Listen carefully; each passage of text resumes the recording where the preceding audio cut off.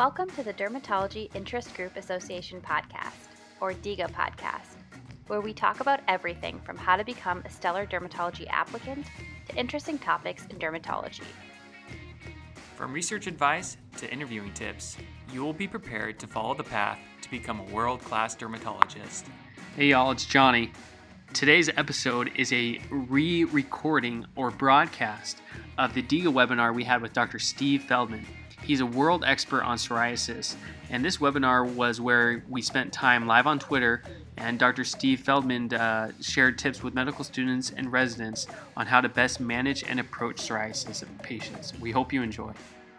See you on the skin side. So I want to start off by introducing myself. I'm Dr. Hannah Kopelman. I am passionate about dermatology, as all of you are, and I'm especially interested in psoriasis. So this lecture tonight is co-hosted through the DIGA organization, which stands for the Dermatology Interest Group Association, which serves as a resource for many aspiring and current dermatologists. The first thing I want to point out is that psoriasis impacts the lives of over 60 million people around the world and 7 million in the US alone. Therefore, I feel that it is our duty as future or current dermatologists to gain the expertise and competence to be able to properly diagnose, manage, and treat this current disease. I'm very excited to be welcoming Dr. Stephen Feldman, our guest speaker this evening, who has been a wonderful mentor to me over the years. Dr. Stephen Feldman is a professor of dermatology at Wake Forest School of Medicine. He also serves on the medical board of the National Psoriasis Foundation and directs psoriasis education programs for the American Academy of Dermatology. He has given more than 700 invited lectures to dermatology groups and organizations around the world. So I guess tonight, we will make that 701. His research has been published in over 1,000 midline reference articles. Dr. Feldman also serves as the editor of the Journal of Dermatological Treatment and the Journal of Dermatology and Dermatological Surgery, as well as the chief medical editor of the Dermatologist. Thank you all for joining this evening. I hope you enjoy this lecture and feel free to ask any questions. This is a learning experience, so we really want people to be engaged. This will also be shared on my Twitter, and I will have DIGA's shared on their Twitter if you want to rewatch it in the future or share it with friends who are not able to join tonight. So let's please welcome Dr. Steve Feldman. So I should tell you something about, let me just tell you how I got started in psoriasis. I'm a nerdy test tube scientist, and they hired me at Wake Forest University to run the basic science lab, not really to see patients. They only gave me 1/2 day a week of patient care responsibilities when I started. If somebody could put in the chat when they think that 1/2 day was, anybody know? Let's see if we get anything in the chat here. I don't see anything yet. Nothing? Nobody? Nobody knows when they gave what 1/2 day they gave me? Here we go. Friday's half right. Friday afternoon would be the correct answer. Yeah, so Friday afternoons. And we had this fabulous psoriasis specialist, Michael Zanoli, at the time. And here we overlapped. If I didn't know what to do for a psoriasis patient, which I often didn't, I gave them to Michael. And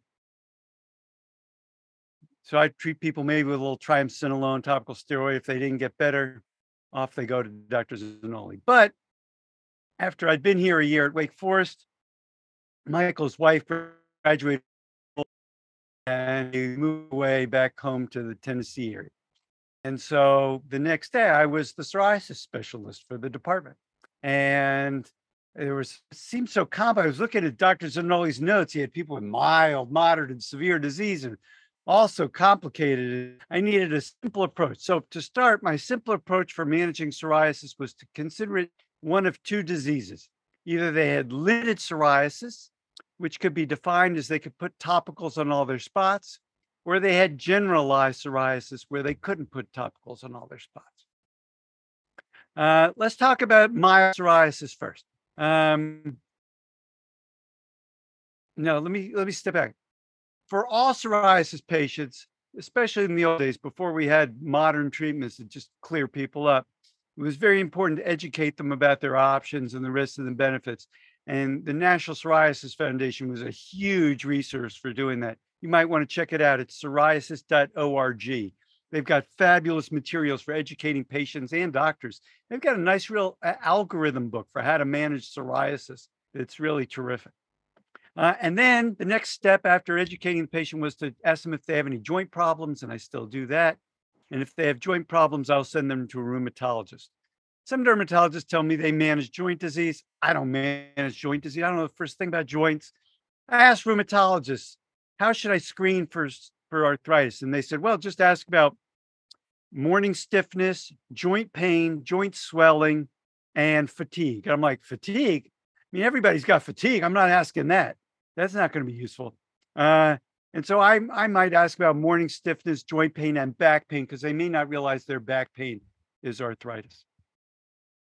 Then I asked the rheumatologist what physical exam I should do for, as part of the screening process. And the rheumatologist said, oh, that's simple. Just do a complete musculoskeletal exam, including measuring range of motion of the joints and gait. I'm like, no, I'm not doing that. So I think if you have psoriasis and there's any signs of psoriatic arthritis, you need to see a rheumatologist because I'm not going to do a complete musculoskeletal exam, including range of motion and evaluation of gait. Okay, now let's talk about the patients who have limited psoriasis. They can be treated with topicals. They don't always get better with topicals, and that's for one of three reasons. If somebody could put in the chat, and I don't want to see any answers from my research fellows who shouldn't be wasting their time on this call anyway, they should be writing papers. Go ahead and put in the number one reason why patients don't improve with topicals. Anybody? You don't have to get all three. Just get one of the top three reasons.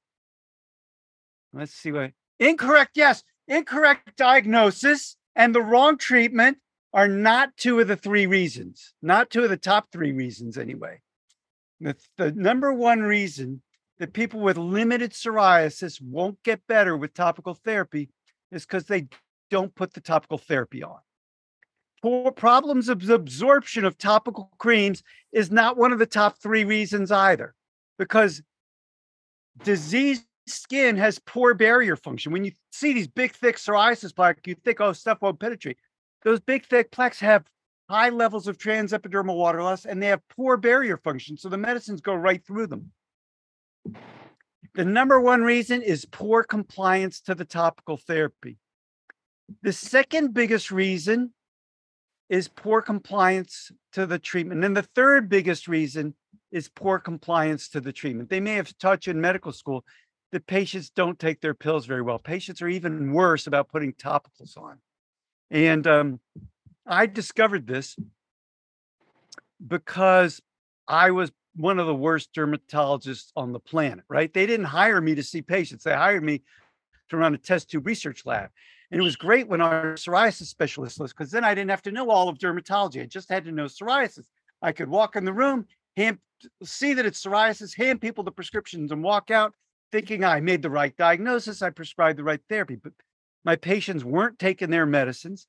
And then one of my research colleagues told me there was a company out of California that sold medicine bottle caps that contain computer chips that record the day and time people open and close the bottles. So I turned to my minions. I said, I don't care what they cost. Let's find out what my psoriasis patients are doing with the medicine. And what we found is that patients' use of the medicine in a study starts off real good the first day and then grows down like by about 20% every 5 weeks. And if it continued going down at that rate, then it should go to about 0 in 25 weeks. Does anybody know the term in dermatology we use for when the compliance goes to 0, when use of medicine drops to 0? Hannah, do you know the term? There's a term we use in dermatology for when the use of a topical steroid drops to 0. It's called tachyphylaxis. Oh, tachyphylaxis, yes. You may have been taught tachyphylaxis is the more you use a steroid, the less it works. It's actually the less you use the steroid, the less it works. By the way, one of the nice things about this Zoom thing is I can see who's not muted. Let's see. My buddy Mary Beth's not muted. Anna's not muted. Oh, interesting. Okay, great. So That's one of the reasons sometimes they have to switch you to a different steroid.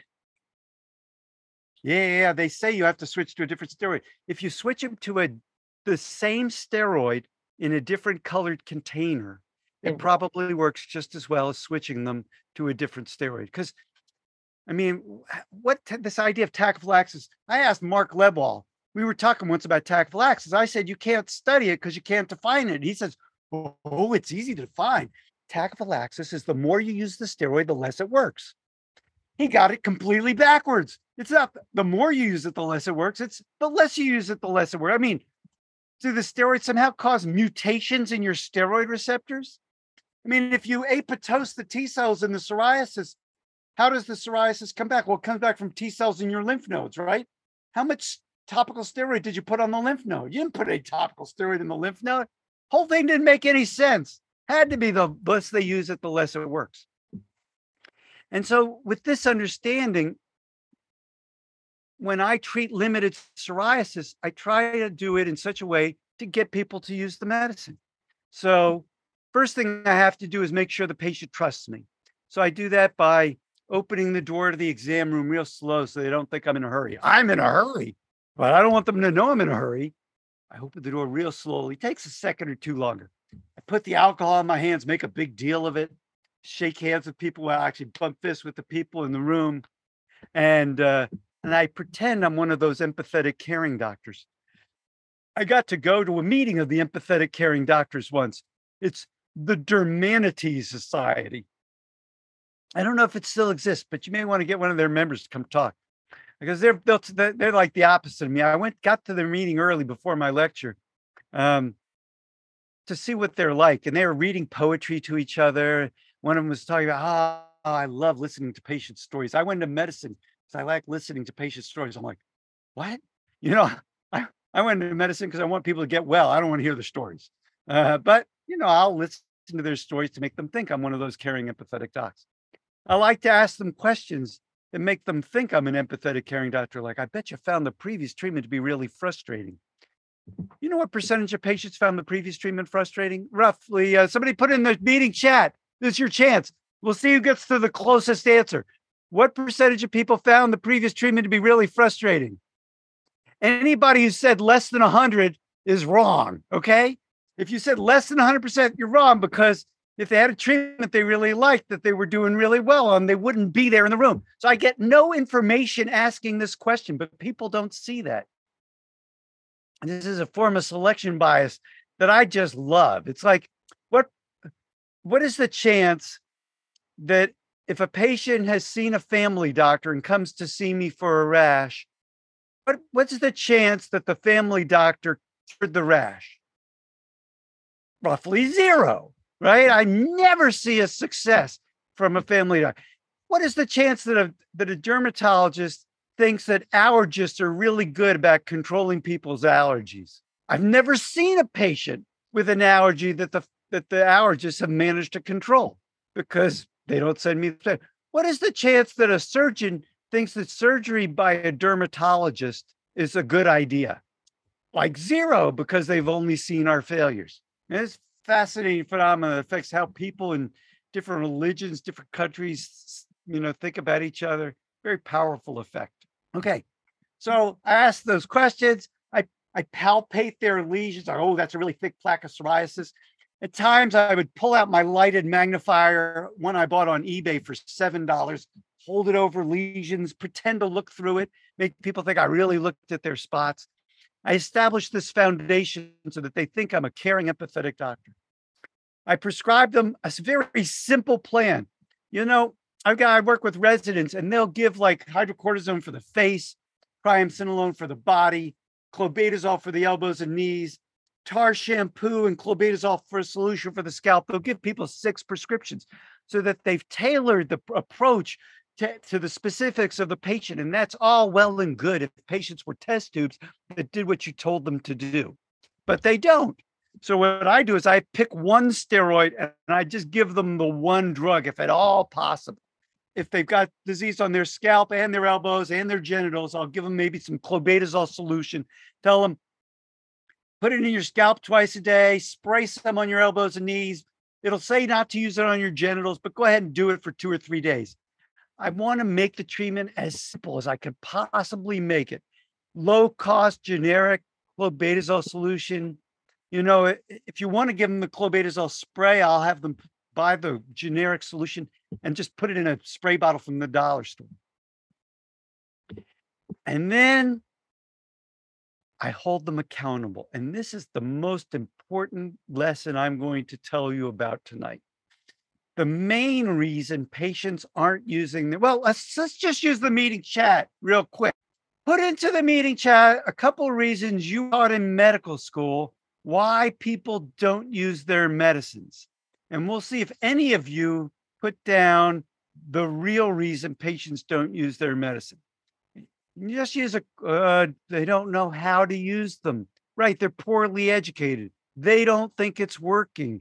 Side effects and interactions, lack of understanding, time consuming, inability to afford, confusion, financial. Y'all have missed the number one reason. All right. All of these reasons are things they teach you about in medical school. Before I teach you the number one reason, I want to share with you something about the answers you've given. You said they don't know how to use them. What that should have said is the doctor didn't explain it in such a way that the patient knew how to use them. They don't think it's working. The doctor didn't explain or didn't set it up so that it would work, so that they would know it works. Side effects and interaction. The doctor didn't use side effects to their advantage and make the patient think the side effect is an advantage of the drug. You can frame all of your, or have been taught to frame these as a way of blaming the patient, but the second most important lesson I want to share with you is something dermatologist Danny Berg taught me. It was a Vietnamese philosopher, Thich Nhat something, Thich Nhat Hanh, I think is his name. Thich Nhat Hanh.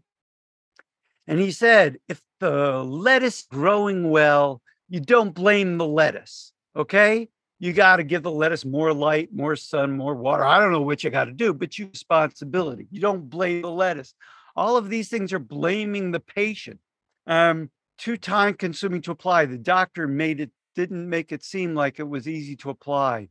Inability to afford. The doctor didn't prescribe affordable medicines. We can convert these things into a frame that makes it our responsibility. And then it's more clear that we need to take responsibility for it. They don't feel any. This somebody said, Shannon, no accountability person.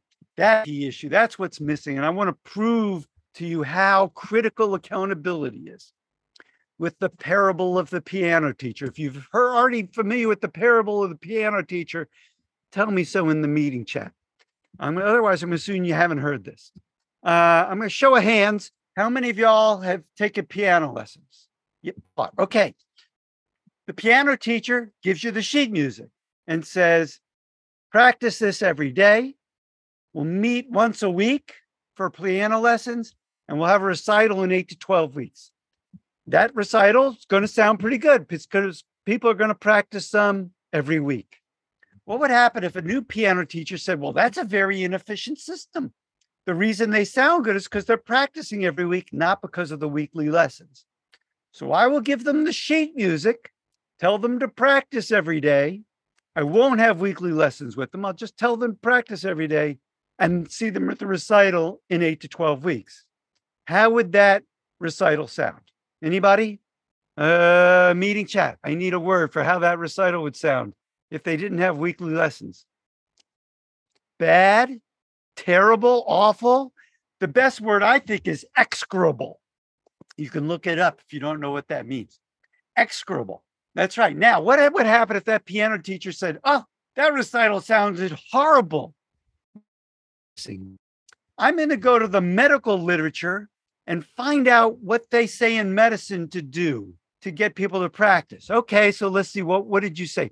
So he's going to say they don't know how to practice, so I will give them instructions on how to practice. I'll give them instructions to make sure they know that it's working.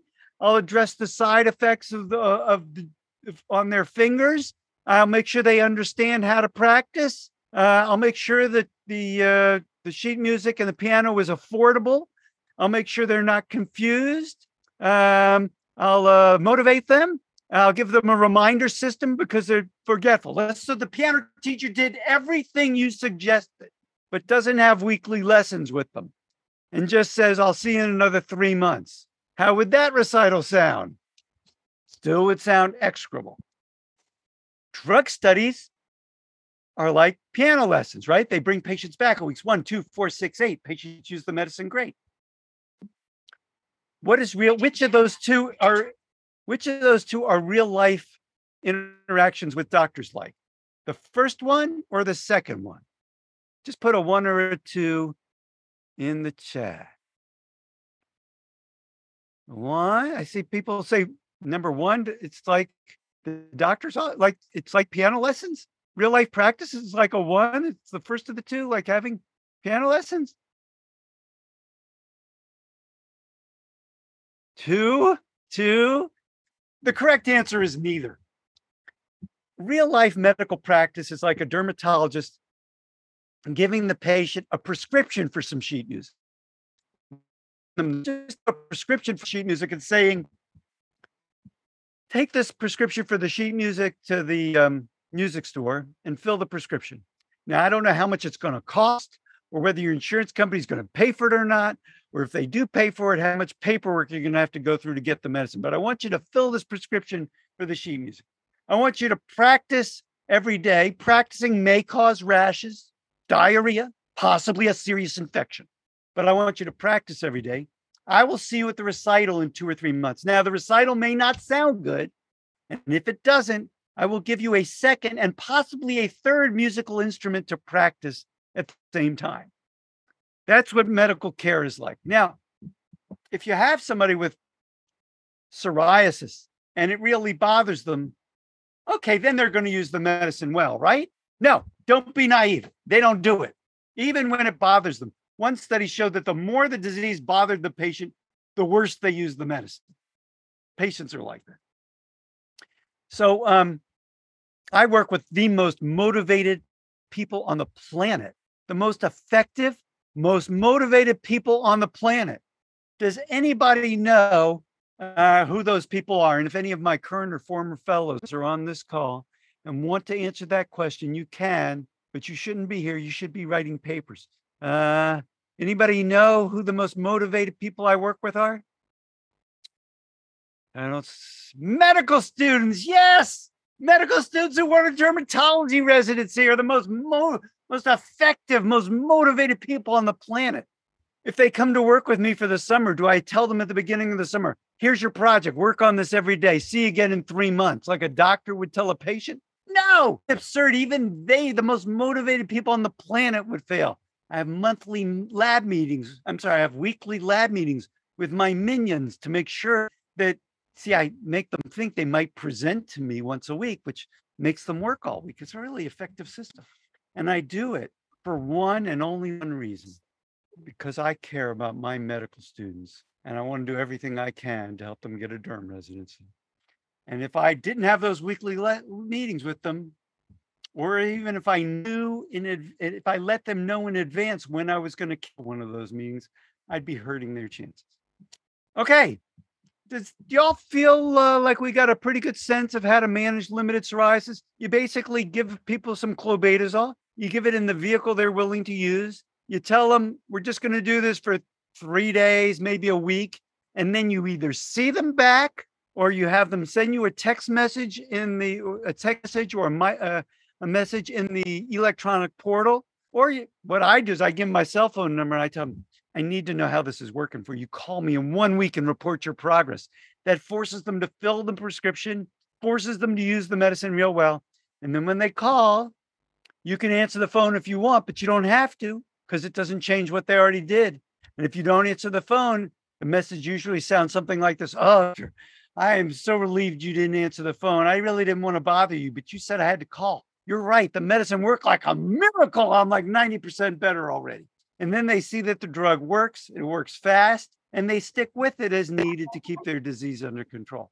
All right. I think that's a great stopping point for limited disease. How long do we have? Do we have the Dr. whole Feldman hour? has a Zoom talk now, so I was on it. Oh, I'm sorry, honey, that you found the game. Yeah, I found it. Madison, is that you talking? Or is that Hannah? That's Madison. Oh, it's Madison. Madison, it was great to hear your voice. Sorry. No problem. Um, yeah. You can continue, and people are. This is an open floor, so anyone who want to ask questions and propose to Dr. Feldman, feel free. Yeah, you can put them in the chat, or you just unmute yourself like Madison and just, have at it. Hi, Dr. Feldman. Yeah. My name is Ashley. Well, this is Ashley. I'm a second-year medical student from New York City. I actually used to be a pharmacy technician. I'm still certified, but I recently quit my job. Yay. But I used to be a pharmacy technician, and there seems to be a lot of reliance on pharmacists to follow up with patients about medications that they should be taking. Do you think there should be a collaboration between the pharmacist and the prescribing dermatologist for following up on patients with their psoriasis treatment? Because there is a system in place for example, patients who aren't taking their insulin. There is a system in place where pharmacists do have to communicate with their the prescribing doctor that this patient is not adherent to the medication. So you think a partnership like that should also exist for psoriasis? Sure. I love it.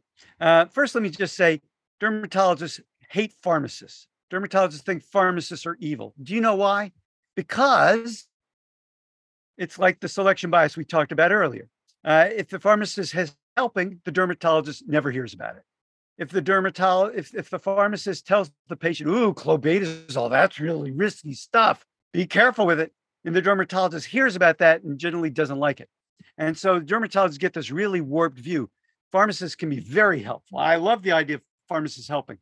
I don't know how helpful pharmacists can be with topical therapy because you never know how much. With pills, when you've got a month's supply. With topicals, it's really not so certain. So pharmacists have a harder time probably knowing. I mean, you may know better than I do about this because I'm not a pharmacist, of knowing when patients really do need, whether they are taking their topicals or not, especially when topicals are used on an as needed basis after you clear disease. I think it would be really hard for the pharmacist to follow up. Insulin diabetes is a high cost problem for society. And so there's really good economic incentives for insurers to, get the pharmacists involved with the care. And I think we see this in high cost psoriasis when we get to talking about biologics and specialty pharmacies that are incentivized to get people to take their medicines regularly. And I think there are real partnerships happening there that are very helpful with pharmacies following up and making sure patients are filling the medicine like they're supposed to. I don't know that the patients actually take the medicine. Filling is a necessary but not sufficient step. They may be collecting the medicine in a drawer in their refrigerator or in their bedroom, for all I know, with all the extras that they're accumulating. It's a great question. Yeah, if you have suggestions for how dermatologists should be partnering with pharmacists, please email them to me directly, and I will steal the ideas, put them in my next book, possibly do a research study on that. Any other questions about localized psoriasis before we jump into the systemic treatments? No. Okay. Well, if you have any other thoughts, feel free to put them in the chat. So now let's talk about the people who have extensive psoriasis. If you've got extensive psoriasis, total body light treatment or some internal medicine is in order. Light treatment, I have a light box in my office, works pretty well. But it's not convenient for many people. You can give them a home light unit, relatively low cost, especially compared to a biologic. And you can get insurers to cover it a lot of the time. And if you don't want to do a home light unit, if you think it's too complicated to figure out how to do it, really isn't all that hard, you can just have people go to a tanning bed. Now, I know this is going to be hard to believe. Some dermatologists don't like tanning beds. Some dermatologists are so anti-tanning bed, they won't even let the American Academy of Dermatology mention that tanning beds are a highly effective treatment for psoriasis. In fact, tanning might be the most common form of ultraviolet light treatment used as a treatment for psoriasis in the United States. I have one antidote to mention. I saw a patient this week who came in. He was never diagnosed with psoriasis, and he clearly had some on his abdomen and his flanks. And he said, I noticed I got this rash after I got sunburn and over the summer. And we said, yeah, well, actually, sometimes psoriasis you can notice it after a bad sunburn. So he said, oh, well, should I avoid the sun? And we said, no, you should. Sun's actually good. And contrary to what many dermatologists might tell you, but you don't want to get sunburned. So it was a little complicated he felt like he was getting mixed messages. We were telling him sun was good, but not to get sunburned. Yeah. Yeah, it's good for calming down the skin's immune system, but you don't want to injure the skin because injury brings in the psoriasis. And I like to tell patients it's in the Bible to treat psoriasis with ultraviolet light. It's, all natural. It's been used for thousands of years. I believe in the Bible. I seem to remember from Hebrew school, there were places where they sent the lepers into the desert and the leprosy cleared up. And I am quite convinced that the Bible has no inaccuracies whatsoever, and that just somebody mistranslated it somewhere along the way. The word where they meant psoriasis, where God meant the word psoriasis to be there, when by the time it got to English, they changed the word psoriasis to leprosy. It was a mistranslation. The Bible wasn't mistaken. So I believe that that's what they were doing. I think they were doing phototherapy for psoriasis way back when. And it's perfectly good. Now, there's some dermatologists who think tanning beds don't work. 2 Kings. Thank you for so much. I'm going to have to look that up. So many ultraviolet B light is like 100 times more effective than UVA light. And they know that tanning beds don't work because they've seen so many people who tried it and didn't have a good response. Mental thought experiment. Now, it's true that UVB is 100 times more potent than UVA light, but it's also 100 times more potent at burning people. So you can give 100 times as many joules of UVA light, and the number of joules in a tanning bed is plenty to give people improvement in their psoriasis. And this has been proven. Some crazy dermatologists actually took people with psoriasis, put them in a Wolf system tanning bed, and published in the Journal of Investigative Dermatology, because the JAD wouldn't take the article, that tanning beds made psoriasis better. You can find the publication. But dermatologists don't think they do. We'll do a little mental experiment. Let's say you're a good dermatologist. You know UV is 100 times more effective than UVA, but you didn't know about that you could give 100 times as much UVA. You have a UVB light box in your office, and you put psoriasis patients in it, and the light box is 80% effective.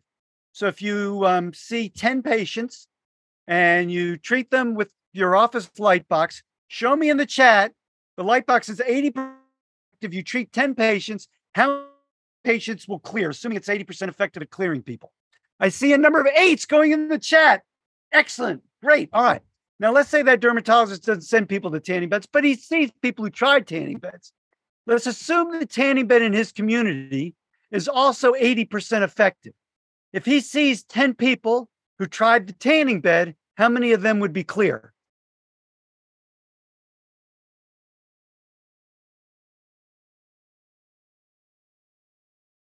I'm not going to go on until I see some more numbers in the chat. Excellent. I finally got a 0. Excellent. Somebody was listening earlier. Yes. Anybody who would clear, let's say 50 people go to the tanning bed, 40 clear, 10 don't clear. Which ones are going to go to the dermatologist? The 10 that didn't clear. The dermatologist is going to think that tanning beds don't work. If you're Jewish like me and you read the newspapers, the cover of the newspaper, what do you know about Catholic priests? Somebody put it in the chat. What do I know about Catholic priests from reading the newspaper? Anybody? Go ahead in the chat. No, good. That's not specific enough. I want to know, what do I know about Catholic priests? One word answer, please. Nobody's going to put pedophile in the chat for me. All right, fine. They're not all pedophiles, but you could see how you could get a work view of it from reading the newspapers. All right. I think we covered phototherapy pretty well. You can do UV in the office. You can do home UV. You can do tanning bed. Other than UV, what are your thoughts on near infrared? I don't know enough about near infrared for psoriasis. I haven't seen enough data. Great question. I just don't know.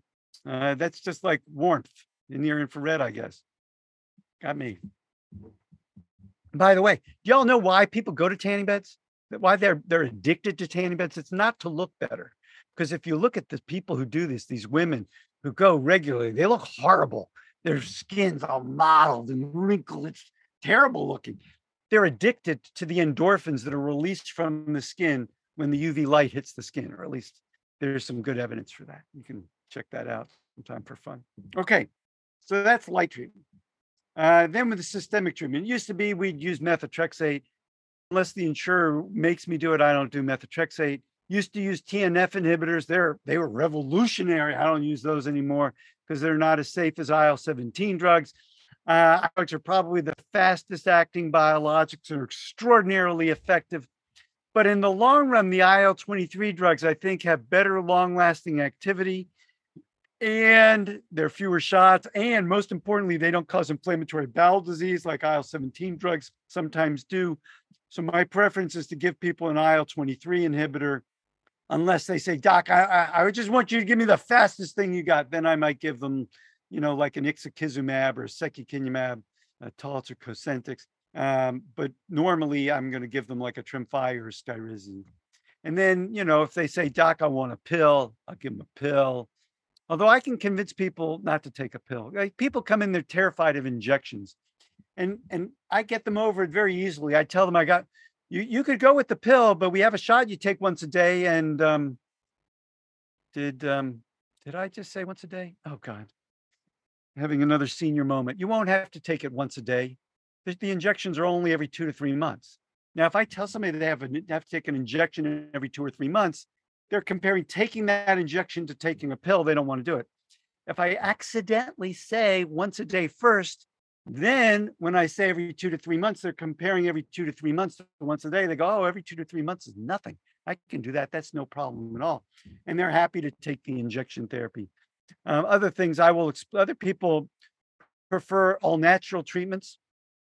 And so they should come see me because I only prescribe all natural treatments like interleukin 23 inhibitors, TNF inhibitors, whatever. I mean, everything I prescribe is found in nature because CVS and Walgreens is part of nature. And so I will explain to patients, this is an all natural, organic, anti-inflammatory designed to complement your natural healing mechanisms, brings your immune system back into balance and harmony, because I like to take a holistic approach to the management of psoriasis. If they're worried about the risks, I explain right now, because you have so much psoriasis, your immune system's totally out of balance. And right now you have about a 1 in 100 chance of developing a serious infection. But we can put you on this all natural, organic, gluten-free, anti-inflammatory, designed to complement your natural healing mechanisms, get your immune system back into balance, because I like to take a holistic approach. And then once your immune system back into balance, 99 times out of 100, there's no serious infection. Now, 1 in 100 having a serious infection is the same as 99 out of 100 not having a serious infection, but 1 out of 100 having a serious infection is terrified, because when you tell people 1 in anything, they think, oh, it's going to be me. I know it's going to be me. So, but then when you tell them 99 out of 100 don't get that, then they're like, oh, okay, no problem. Okay, I think that's everything there is to, well, then there's TIC2, which is pretty good too. A good oral option is more effective. It's like in the order of like a Stelara or Humira, not quite like an IL-23 blocker. IL-23 blocker would be my first choice because I know it's safe and effective. So TIC2 looks pretty safe in the trials, but I don't know for sure what happens after 10,000 people get treated for 5 years. So I'm in no rush to use it as the first line choice, but you can. And you say, haha, these pictures are amazing. Yeah. If you want to know more, I wrote an entire book on how to get people to take their medicine. It's another fun topic besides just psoriasis. I think that covers everything about, the extent of at least the basics of treating people with extensive disease. Um, any questions or comments about extensive disease or anything else I want to talk about tonight? What time is it? 8:15. We go until when? 8:30? 8:25? What do you do? Whenever you want to stop. Whenever. Oh, excellent. I don't care. I don't want to stop. Keep going ever. This is fun. What do y'all want to talk about? Any questions? Any other questions or things you want to ask Dr. Feldman? As you can see, he's very open, so don't be scared. Yeah, let me tell you what changed how I'm still one of the worst dermatologists, but I try hard. And the reason I try hard is because my medical center started doing patient satisfaction surveys. See, I used to walk into the room, make the diagnosis, hand the patient prescription, walk in, and I thought I was doing a great job. And I continued to think that until our medical center started doing patient satisfaction surveys, and they showed me the results. And I remember some of the patients said, "Oh, I really like Dr. Feldman." Others said stuff like, "I wouldn't send my dog to that uncaring asshole." You know what my first thought was when I read that? They have me confused with my partner, Dr. Fleischer. And then I realized, no, I just walk in, walk out. They think I don't care about them. I need to change my behavior. It was eye-opening to me. And so from that point forward, not only that, getting that feedback was so valuable to me that in the early 2000s, I started a doctor rating website so that patients could do these patient satisfaction surveys online at low cost and give doctors feedback. And then I could analyze the data, write scientific publications, and found what patients wanted. Patients didn't say, when they rarely said, "Oh, the doctor made the wrong diagnosis or prescribed the wrong treatment." They said stuff like, "The doctor didn't care." So the foundation of treatment is making sure patients think you care about them. I know you care about them. That doesn't affect them at all. What matters is their perceptions of whether you care about. I care about patients. I want them to get well, but now I make sure patients realize that I care about them. That was an incredibly eye-opening experience for me, and changed how I approach the management. And then the other thing was walking down the hall with my partner, Dr. Raj Balkrishnan, who told me about the computer chips in the caps that would record when people open and close the bottle. And when we did our first study and showed patients of use of the medicine drop like by 20% every 5 weeks in psoriasis, we did a study of children with eczema where we didn't tell the parent or the child they were even in a research study, so we could find out what real kids did. And their use of the medicine dropped like a rock, dropped by 70% over the first 3 days of the study. And so, seeing those things totally changed my approach to managing psoriasis and other skin disease, making the treatment simple and laser focused on making sure patients would use the treatment. So before we wrap up, I see we have a few questions. One is Shannon. Other than UVAB light, what are your thoughts on NIR, near infrared light? Yeah, we went over that. I don't know enough about near infrared. The next question that I hadn't covered yet was Is psoriasis the manifestation of a paraneoplastic syndrome? Yeah. If somebody has cancer, can it cause a psoriasis flare? Maybe. I don't think it's a common event. It was a direct. Others can't see my questions. Direct message. Okay. What is your opinion on creating more? Yes, it was a direct message to me. Okay, great. Thank you for clearing that up. Okay, I would definitely love to hear your opinions on creating more room derm clinics. Yeah, I tell you what, the chairman of my department, Dr. Lindsay Stroud, runs a room derm clinic. Invite her on so she could talk to y'all about that. That will be much more valuable than my opinion. I don't know enough about it. I've never done a room derm clinic. I guess it'd be great. I mean, more collaboration is better. If I had a rheumatologist working in the rooms, in the pod next to mine, then if I had a patient who had joint problems, I could send them across the hall, and that would be better for everybody. Now I have to fill out a a referral, and it may take time, and that's not as good. And there's probably, and Stroud would probably tell you about all the synergies that happen when the room and the dermatologist are there together. And I haven't had that experience, so I don't know. And our How last, do I deal with? our last question of the evening. How do you deal with Oh, really? It's our last one? Our last one for now, unless you guys want to talk more.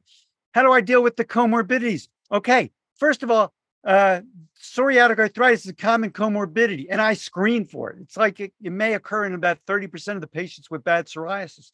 And I want to catch it early and get the patients to rheumatologists. So that's how I deal with that one. The next, probably most common comorbidity, anybody want to guess what it is? I think it's depression. And I screen for it. I screen for depression in all my patients just by looking at them. And if they're sitting there like this, with a paucity of movement, flat affect, then I think they're depressed. And I will ask them, are you having any trouble sleeping at night? Which is a very non-confrontational question. That's a good lead into to depression evaluations, because depressed people have trouble sleeping. They fall asleep, but then they wake up and can't get back to sleep. And then after I ask about sleep, when they say, yeah, I'm not sleeping, I ask about their energy. And they say, yeah, I don't have energy when I wake up in the morning. And then I'll ask them about interest in activities, and they'll say, yeah, I'm done. And then I'll ask them about suicidal ideation. Well, crying spells and then suicidal ideation. I work my way up to suicidal ideation step by step, so I can ask about it in a relatively non-confrontational way, and it doesn't seem like an out of the blue thing. And if they are having suicidal ideation, it's imperative to get them to a psychiatrist immediately. Send them to the ER if you have to. And if they're not having suicidal ideation, then you could send them to their family doctor for, management. The next comorbidity, that's about all I do for comorbidities. Now you could say, Steve, don't you know about the cardiovascular comorbidities of psoriasis? And I'm like, yes. Statistically significant correlations between psoriasis and things like cardiovascular disease. Now, I don't know if you've seen the data from Joel Gelfand, did like the most landmark study done in the last 25 years, maybe since I've been in dermatology, except for my adherence studies. Joel showed that if you're between the ages of 20 and 30 and you have severe psoriasis, you're at a 2, maybe 3-fold increased risk of having a heart attack. Is that bad? Either put on your camera and nod your heads, or put a message in the chat. 2 to 3-fold increased risk of having a heart attack when you're 20 to 30 years old. Is that bad? Bianca says yes. I see more yeses. Okay. I'm going to assume that some of you are between the ages of 20 and 30. Of those of you who are between the ages of 20 and 30, how many of you are worried that you're going to have a heart attack in the next few months, next few years? How many of you have a will? What is the chance that you're going to have a heart attack between the ages of 20 and 30? Roughly 0 is the baseline risk. If you double, or maybe even if you triple that risk, is that any risk at all? No, it's no risk at all. It's nothing. I wouldn't pay any attention to it at all. Now, if you get to be my age and you have a 10 or 20% increased risk of an MI, that's a big risk compared to a 2 to 3-fold risk in a young person. Now, I have high cholesterol, and my cholesterol is so high that I need to be on a statin, according to my preventive cardiologist. I've looked up the statistics. If I take that statin, it lowers my cardiovascular risk over the next 10 years of having a heart attack by 30%. That's a lot, right? Well, again, you got to ask, well, what's the baseline risk? My baseline risk of having a heart attack over the next 10 years is 7%. So if I take that statin every day and bring my cholesterol down, in theory, I reduce my cardiovascular risk from 7% to 5%.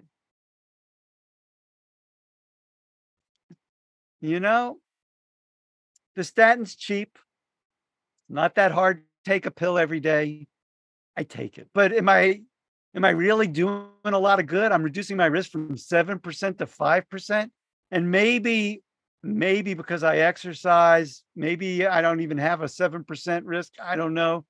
So that 30% reduction, I don't even know if it's clinically meaningful or not. The preventive cardiologist says, well, if you're the one, it makes a big difference. Well, yeah, but that's not how probabilities work because I'm probably not the one. Okay, so if we were to screen for cardiovascular morbidity in psoriasis patients, what should we do? Yeah, okay. So we should make sure the patients get whatever the standard screening is. But do we need to do more than that? Not that I know of. Some people will say, well, if you treat the severe psoriasis, you're going to lower the cardiovascular risk.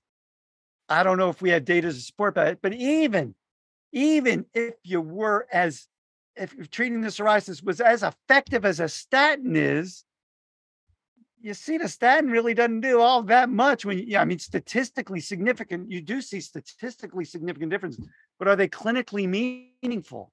You got to ask yourself. One of my former students looked at all these different comorbidities of psoriasis and said, how many psoriasis patients would you have to see before you would have one more case of one of these comorbidities? One more melanoma, there was like a 6-fold increased risk of melanoma in psoriasis patients, according to one study, but the study was done in Taiwan. And baseline risk of melanoma is so low in Taiwan, you'd have had to have seen 20,000 psoriasis patients before you would have one more melanoma due to psoriasis. And that's if you assume that the relationship was causal, So I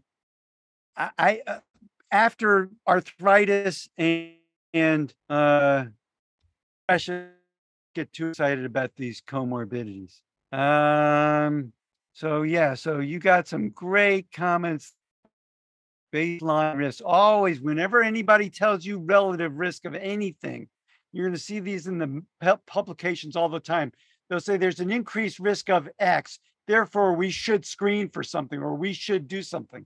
Whenever you see that, go, number one, I want to know what the absolute risk is. Number two, I want you to show me some data that recommendation that you're giving me has more benefit than risk, more benefit than cost, because we don't even treat every prostate cancer. Why are we treating every actinic keratosis if we're not even treating every prostate cancer? It's ridiculous. All right. Have I noticed a connection between psoriasis and sleep apnea? I haven't. I seem to see a lot of people who tell me they are on sleep apnea masks and things. And I see a lot of psoriasis. So maybe there's a relationship, but I think, and I see a lot of obese patients in psoriasis. And it's possible there is a relationship there, but it's also possible that this is America. And there's just a lot of obese people and a lot of people with sleep apnea. So I can't tell from my experience whether there's, a true causal relationship there or not. Discuss management considerations for psoriasis in patients who are pregnant. That's a great question. Okay, so let's look at, again, psoriasis is two separate diseases. For the patient with mild psoriasis and pregnancy, topical steroids cause more rapid development of the lung. And so you're not hurting people with topical steroids. And so I feel comfortable with topical steroids. You could use other things, but try to keep the treatment as simple as possible anyway. So I'm almost exclusively just prescribing topical steroids. I really wouldn't give topical tazarotene because you don't want to give retinoids to a pregnant woman. If I'm not mistaken, if she's really pregnant, if you can look and go, you're pregnant, then this is crazy, but don't tell anybody I told you this. But in theory, it's totally safe to give people all the retinoid you want, right? Because the effect of retinoids on teratogenesis, if I'm not mistaken, you can look this up. I think it occurs on something like day 17 of the development process. And so the branchial arches, I think, are what's forming them. And if you hit it then with retinoid, bad things happen. And if you wait, if they're like 20 weeks pregnant, you're already developed, the retinoid should, in theory, have no effect. But I wouldn't do it because 10% of all pregnancies have some kind of birth defect. And if you gave them a retinoid during pregnancy, you will get the blame for whatever birth defect it is, even though it's unrelated to the retinoid. So we do not give retinoids to pregnant people, even though in theory, I believe it could be safe. It says 3 to 8 weeks of age of gestation. Is that right? 3 weeks would be 21 days. I thought it was really early. I'll have to look that up. Somebody, if they can Google that for me and find it accurate, if it really is 3 to 8 weeks, that's great. All right. But even 8 weeks, that's really very early. Okay, Dr. Feldman, we're going to wrap this up. Okay. Thank you all so much. Thank you so much for your time. I think everyone really enjoyed it. You're wonderful to learn from and a great teacher. So thank you for your time, and hopefully we can do this again in the future. My pleasure. Thanks for having me. And thank you everyone for joining us. Thank you for joining us on this episode of the DIGA podcast. We hope you enjoyed. Please send us any questions or comments to derminterestpod@gmail.com. This podcast is not intended to be a substitute for professional medical advice, diagnosis, or treatment.